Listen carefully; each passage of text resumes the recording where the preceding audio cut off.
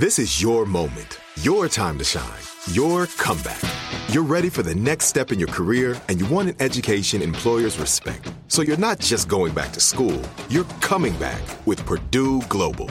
Backed by Purdue University, one of the nation's most respected public universities, Purdue Global is built for people who bring their life experience into the online classroom.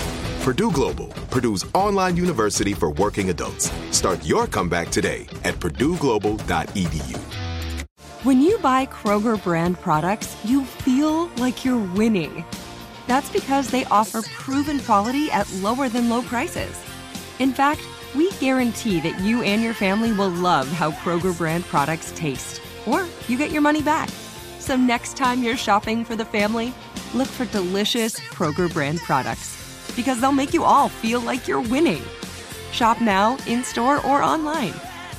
Kroger, fresh for everyone. Hey, it's Will Friedle. And Sabrina Bryan. And we're the hosts of the new podcast, Magical Rewind. You may know us from some of your favorite childhood TV movies like My Date with the President's Daughter and the Cheetah Girls movies. Together, we're sitting down to watch all the movies you grew up with and chat with some of your favorite stars and crew that made these iconic movies happen. So kick back, grab your popcorn, and join us. Listen to Magical Rewind on the iHeartRadio app, Apple Podcasts, or wherever you get your podcasts. Brought to you by State Farm. Like a good neighbor, State Farm is there.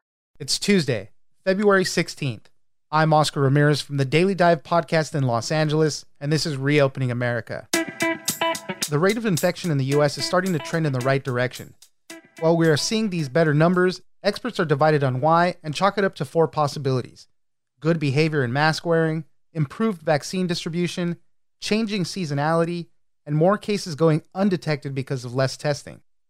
Reese Tebow, reporter at The Washington Post, joins us for why coronavirus cases are dropping. Thanks for joining us, Reese. Thanks for having me, Oscar. We've been experiencing some kind of good news, bad news with regards to coronavirus. The numbers are trending better for us right now, which is great. Obviously, we have this kind of concern with these new variants that we're seeing pop up all over the place. But as far as we see with rate of infections, they're dropping. And I think it's the lowest numbers we've seen since November.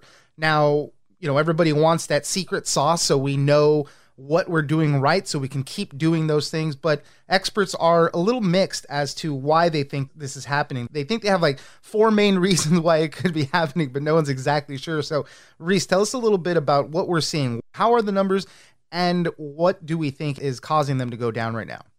I think you hit on it. I mean, like so much else, the answer is probably it's a little bit of everything and even more that we don't yet know about. And I don't think anyone knows the right answer why these numbers are going down. And I don't think it'd be accurate to isolate one factor and say that that's the definitive reason. But experts are floating a number of possible explanations. So the 4 I get into in my story are good behavior, people obeying social distancing guidelines, right, wearing masks, that kind of thing, and then getting vaccines. We're seeing a quickening pace of vaccinations. And then the possibility that the data is actually lying to us, that it might be obscuring something, and that maybe cases aren't dropping quite as much as we're seeing in the numbers. And then there's this issue of seasonality. Yeah. So the virus is a respiratory virus, and we know that respiratory viruses tend to slow their spread in warmer climates. So let's expand on all of these. Obviously, even you make mention in the article too, there's caveats with everything and we don't know exactly. So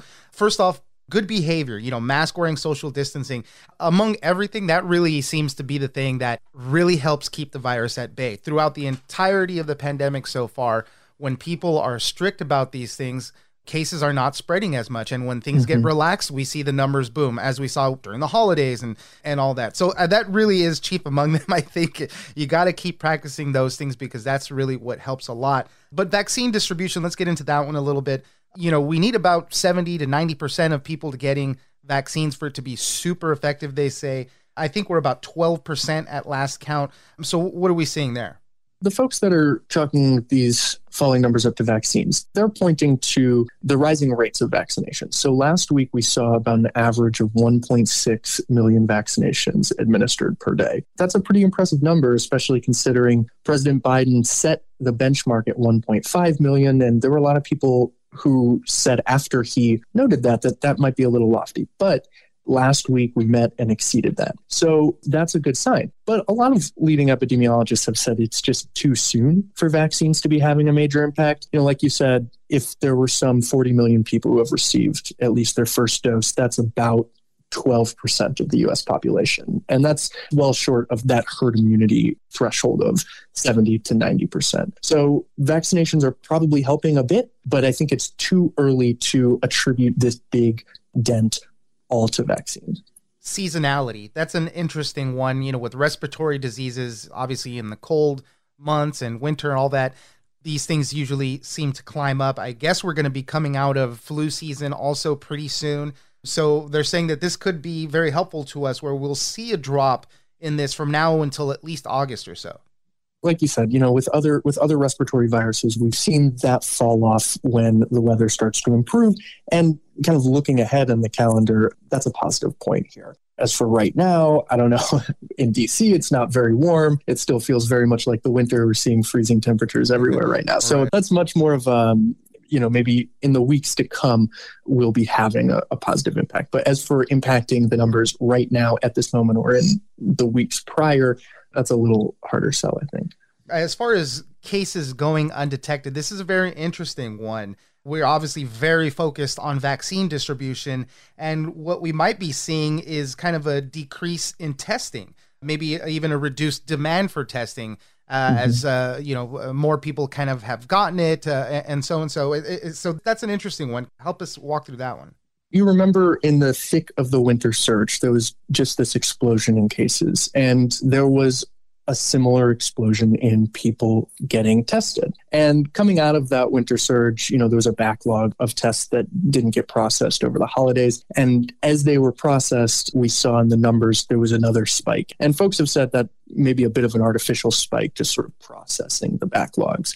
But what it means is when we've seen in weeks following the numbers go down, they're coming down from an even higher peak. But it is still important to note that testing actually has fallen off. It's fallen off steadily over the last few weeks. From, I think, in early January, there were about 2 million tests being processed per day. And now I think we're about 1.5, 1.6 million per day. That is pointing to the fact that, maybe fewer people are getting tested and fewer cases are being captured.